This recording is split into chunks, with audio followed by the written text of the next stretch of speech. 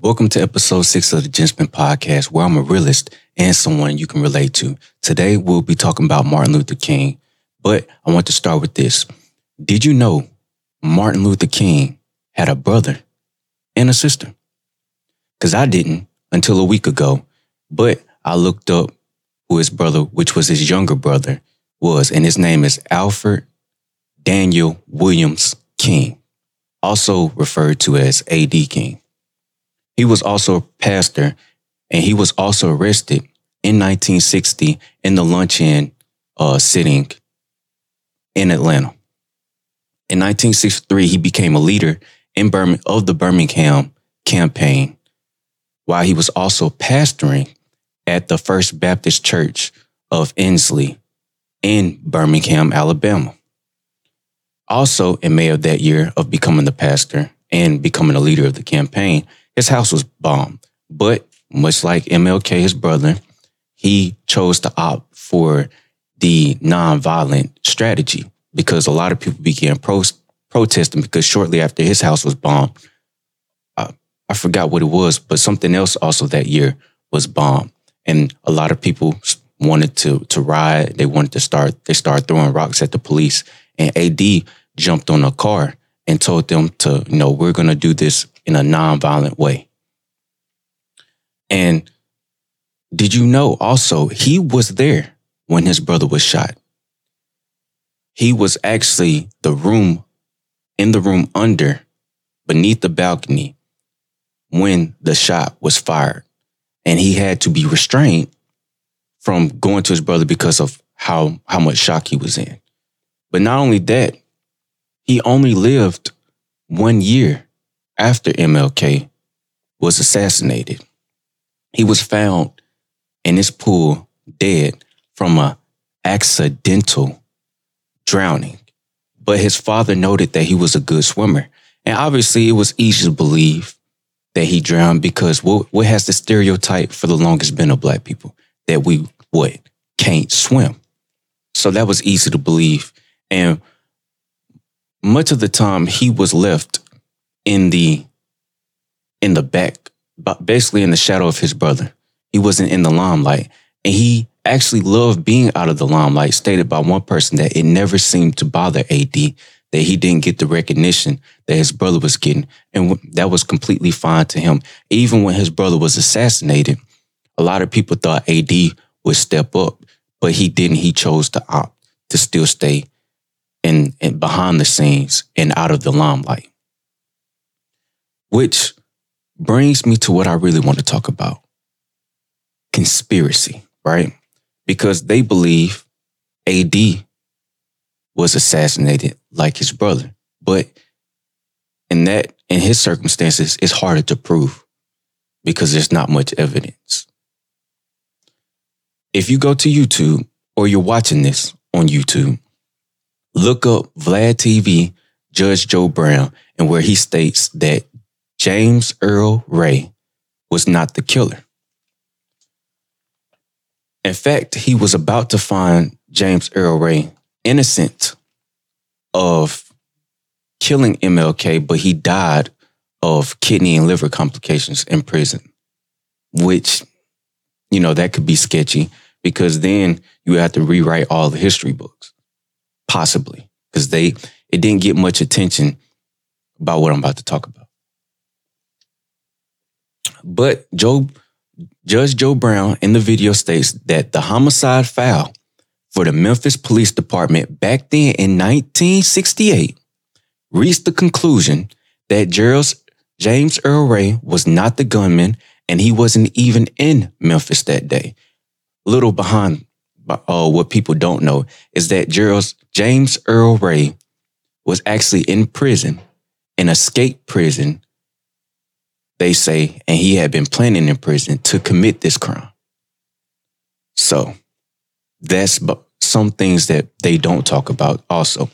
He also goes on to state that the shot came from the fire department, the Memphis Fire Department, and the gun used had something to slow the velocity which then changes the sound of the shot to confuse where it truly came from. Now, I would describe what he said happened to Martin Luther King. Basically, he says they almost missed the shot, and due to the slowing velocity, and it hit King in his right cheek, knocked out some teeth, wrecked his tongue, basically bounced around in the under the skin in the throat area, and ended up in his back scalp under the skin. Now, hold on. Now, here's the interesting part. Martin Luther King Jr. survived the shot.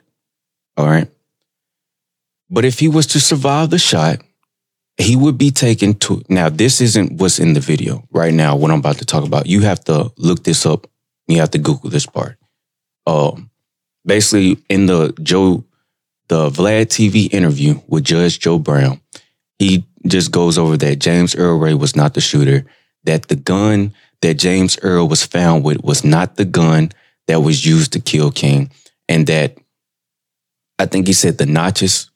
Forgive me, I'm not a gun expert. I know how to use guns, but I'm not an expert with the barrel and the bullets, basically how they're made. But he said that the gun used had every 11 inches it had a notch, and that the one that James Earl had 10 inches. Every 10 it had a knot or something like that. And that the gun that James Earl also had a manufacturer defect. So it couldn't have been the gun that was used to kill Martin Luther King. The bullet wouldn't even work in that gun. But moving on. So if King was to survive the shot, he would be taken to a specific hospital. And there, at this hospital that he went to, which is the hospital he went to, I'm talking about that hospital, he would be smothered to death. Google it, do your research. Now, in my personal opinion, based off of what Judge Joe Brown described, that where the bullet hit, how it wrecked his tongue, how it bounced around, and he goes into specifics of what it hit in the throat area. Those are words I don't know how to pronounce. I'm not finna butcher any words. Because of the damage that happened to me, and forgive me for saying this, I don't think it would have mattered if he would have survived, if they wouldn't have smothered him, because if your tongue is wrecked, you wouldn't even be able to talk.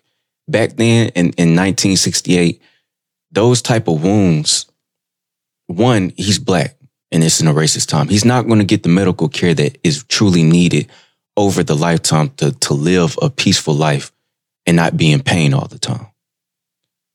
So, and he would, like I said, he wouldn't even been able to talk again. So to me, it doesn't matter whether he was smothered or if he died on the balcony.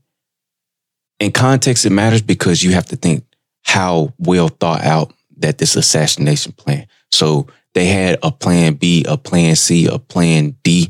It was thoroughly planned on how to basically get rid of Martin Luther King.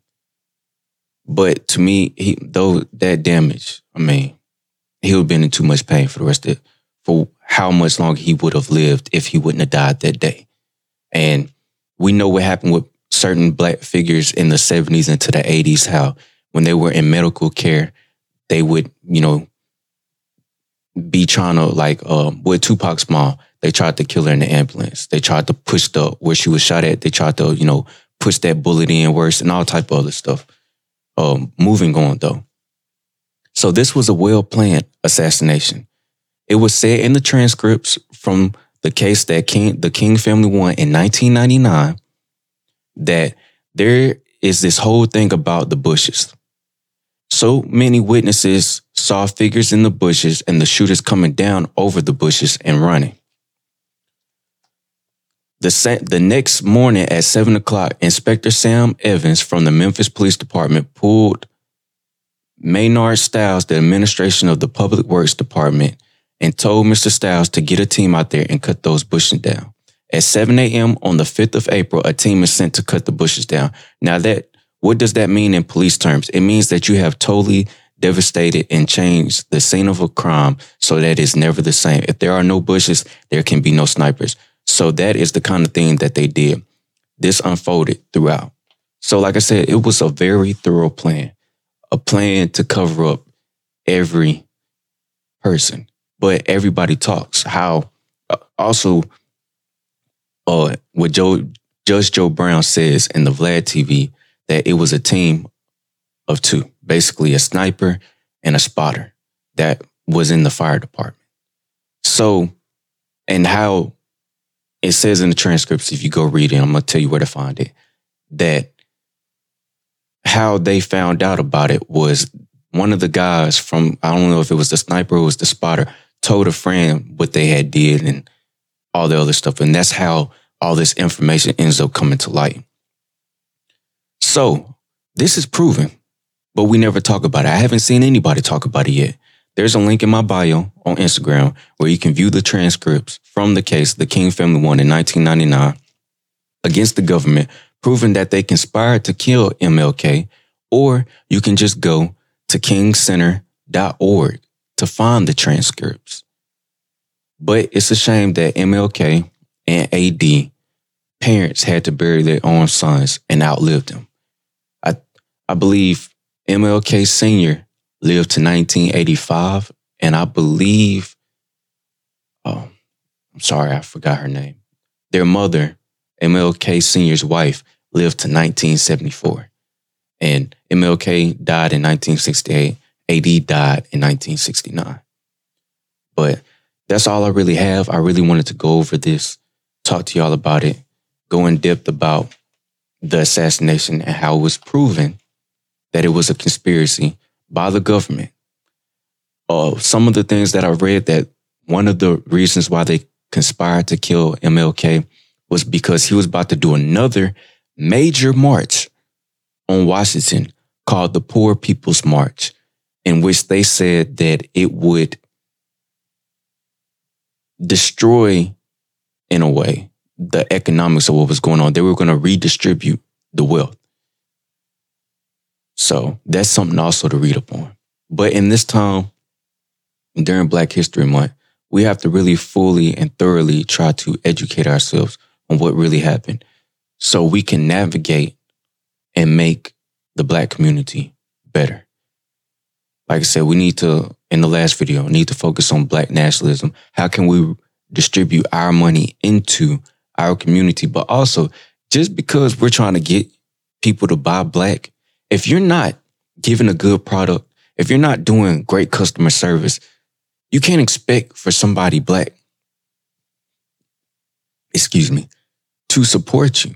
You have to have a good product. You have to do all your research thoroughly. You can't be giving out BS and expect people to support you. If we're going to buy Black, make sure that you're treating Black people well, and you don't get to a point where you turn your back on the same people that put you on, like a lot of us tend to do. This was episode 6. Next episode will be Malcolm X Part 2. I'm your host, Ray, where I'm a realist and someone you can relate to. And I'm out. Thank you for tuning in. Oh yeah, please share this one. A lot of people need to know. But I'm out.